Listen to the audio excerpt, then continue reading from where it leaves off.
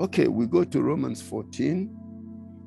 And this very important Christian attitude to divergences in beliefs, particularly especially when it relates to non-essentials. You remember what I said. In essentials, unity. When it comes to essentials, if you don't agree with me, there's no way I can agree with you. So that Jesus died for us, that he rose from the dead, that we are saved by his blood. If we don't agree there, then we cannot agree. That he gave us the sacrament of baptism and Holy Communion. And if we don't agree in essentials, then we cannot have fellowship. But in non-essentials, go to church on Sunday. Another one goes on Friday. Another one goes on Saturday. At least you have one day in the week that you worship God. So that's why he says, let not him who eats, in verse 3, despise him who does not eat. So you cannot say to the person who doesn't eat all these meats, they are not mature. That's why. If you are mature, you can, people go on and talk carelessly. You are not mature. If you are mature, you will have faith and you just eat it. The Bible says, don't do that. And then let not him who does not eat, okay, judge him who eats. Okay. And then he says, because you're a glutton. The other one, he says, because you're a glutton. You can't, can't you go and buy meat for yourself and eat, And, say, no, don't do that. One shouldn't judge the other. The other shouldn't judge the one. So if you want to eat by yourself. He said it later on, eat by yourself, please. Okay, now, who are you to judge another servant? That's a very important statement. To his own master, he stands or falls. Indeed, he will be made to stand, for God is able to make him stand. Now, this is a very important concept. That's why if somebody says to you or to me, God told me to go to Ibadan today, it's okay, let us pray then, if God told you. Because you cannot say God told you to go to Ibadan. I will say, we have some prayer meeting here, Then I don't believe that it's God who told you. You see, that's why people you shouldn't use God anyhow. If God really told you, then why do you come to ask me whether you should go to Ibadan? Because once you say God told me, somebody might then turn around and say, look at this man. We have this serious meeting today. Say God told you. Say, you cannot say such a thing. You are not God. You are not there when they told you. If he's telling a lie, that's between him and his God. Because he doesn't want to participate in what we're doing. That is between him and his God. Okay. He will be made to stand, for God is able to make him stand. And that's why you see, I told somebody that he didn't consult us about a program he wanted to do, so that we didn't have a chance to really have an input. He said, well, God told him to do it. Once he said that, I didn't say anything again. I did not say anything again. But it doesn't mean I will participate, because I have to find my own. Since God told him, I have to find my own conviction, whether I should join. So you don't judge people and impute motives. And I warn Christians about imputing motives. Somebody says, oh, I'm not going to come to your wedding. I know you never liked me anyway. That you are just using this opportunity to show it. So, A lady, I tell this story about a lady, a very close friend of mine. In fact, we share the same birthday. She sent an email to me, and I didn't reply on time. Then she sent me another one, and she told me, she said, "You're not replying emails now because you have become a big man." So I sent her a note of all the reasons that somebody in Nigeria may not reply an email. The only one you found to adduce to me is that I've become a big man. You didn't think that my computer failed. You didn't think that ISP didn't work.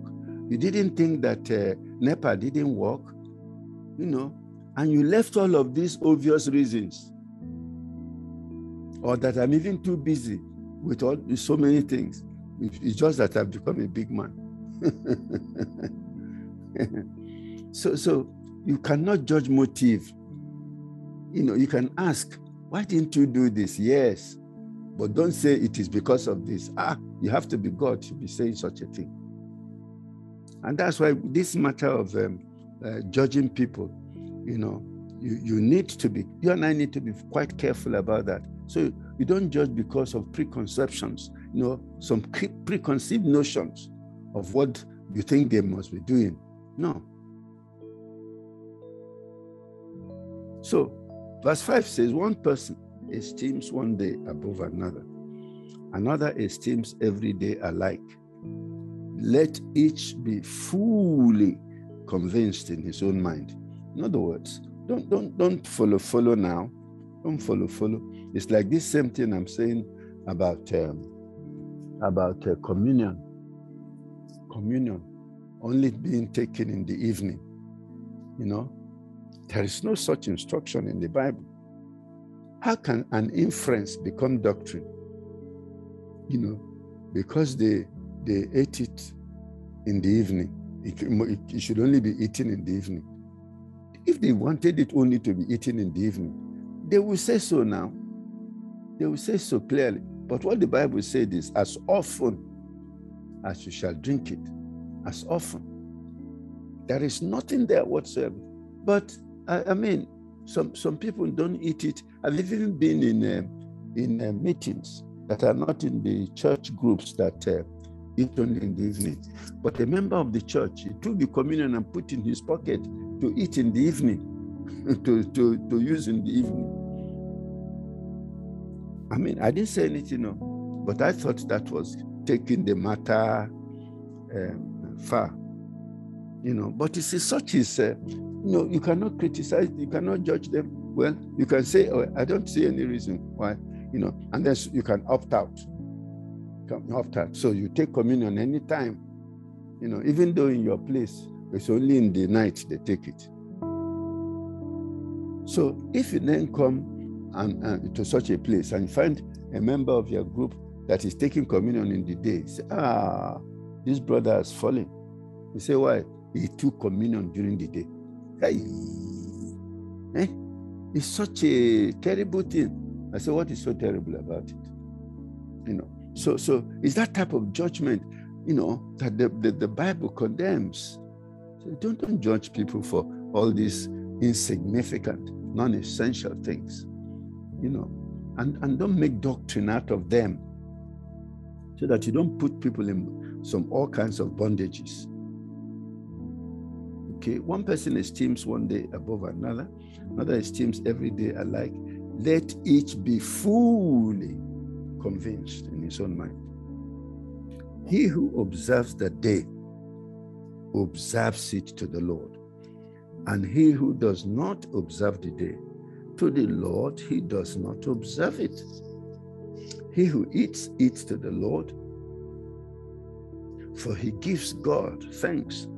And he who does not eat, to the Lord he does not eat, and gives God thanks. So let everyone be fully persuaded. That is a very important scripture guiding responses to non-essentials. That scripture is further down, but let us go to it now. We're still going to get to it. Now, from verse 21, it is good neither to eat meat, nor drink wine, nor do anything by which your brother stumbles, or is offended, or is made weak. Verse 22, do you have faith? Have it to yourself before God. Happy is he, that's the principle. Happy is he who does not condemn himself in what he approves. Okay?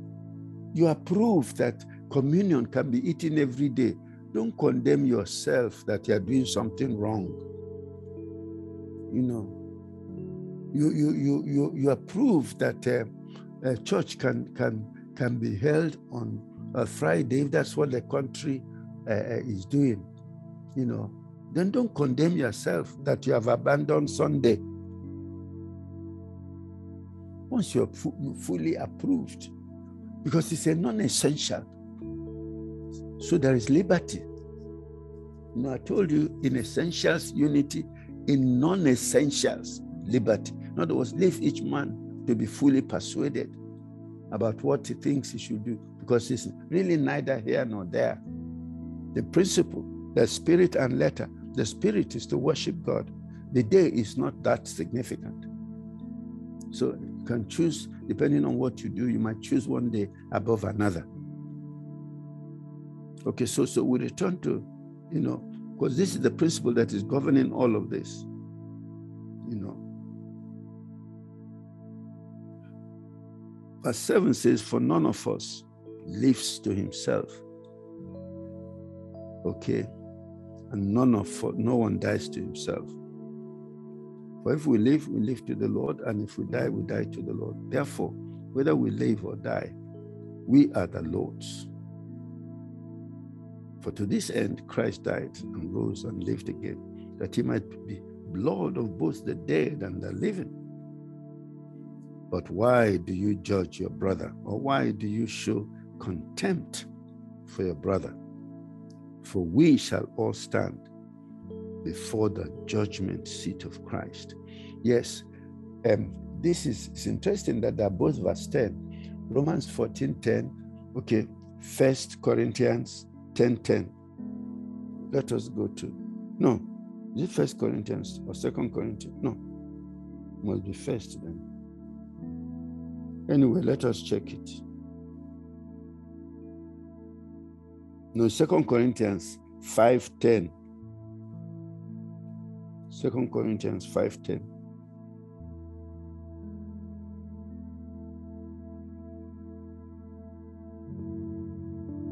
For we must all appear before the judgment seat of Christ, that each one may receive the things done in the body according to what he has done,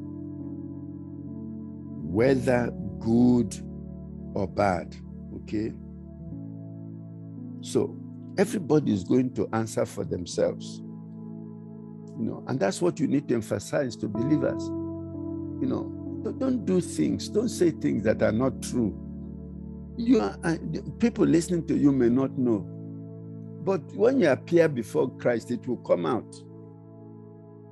You know, don't do things that are not right, things even that you don't support, and your heart knows that you don't really believe in this thing, you know. So particularly in non-essentials.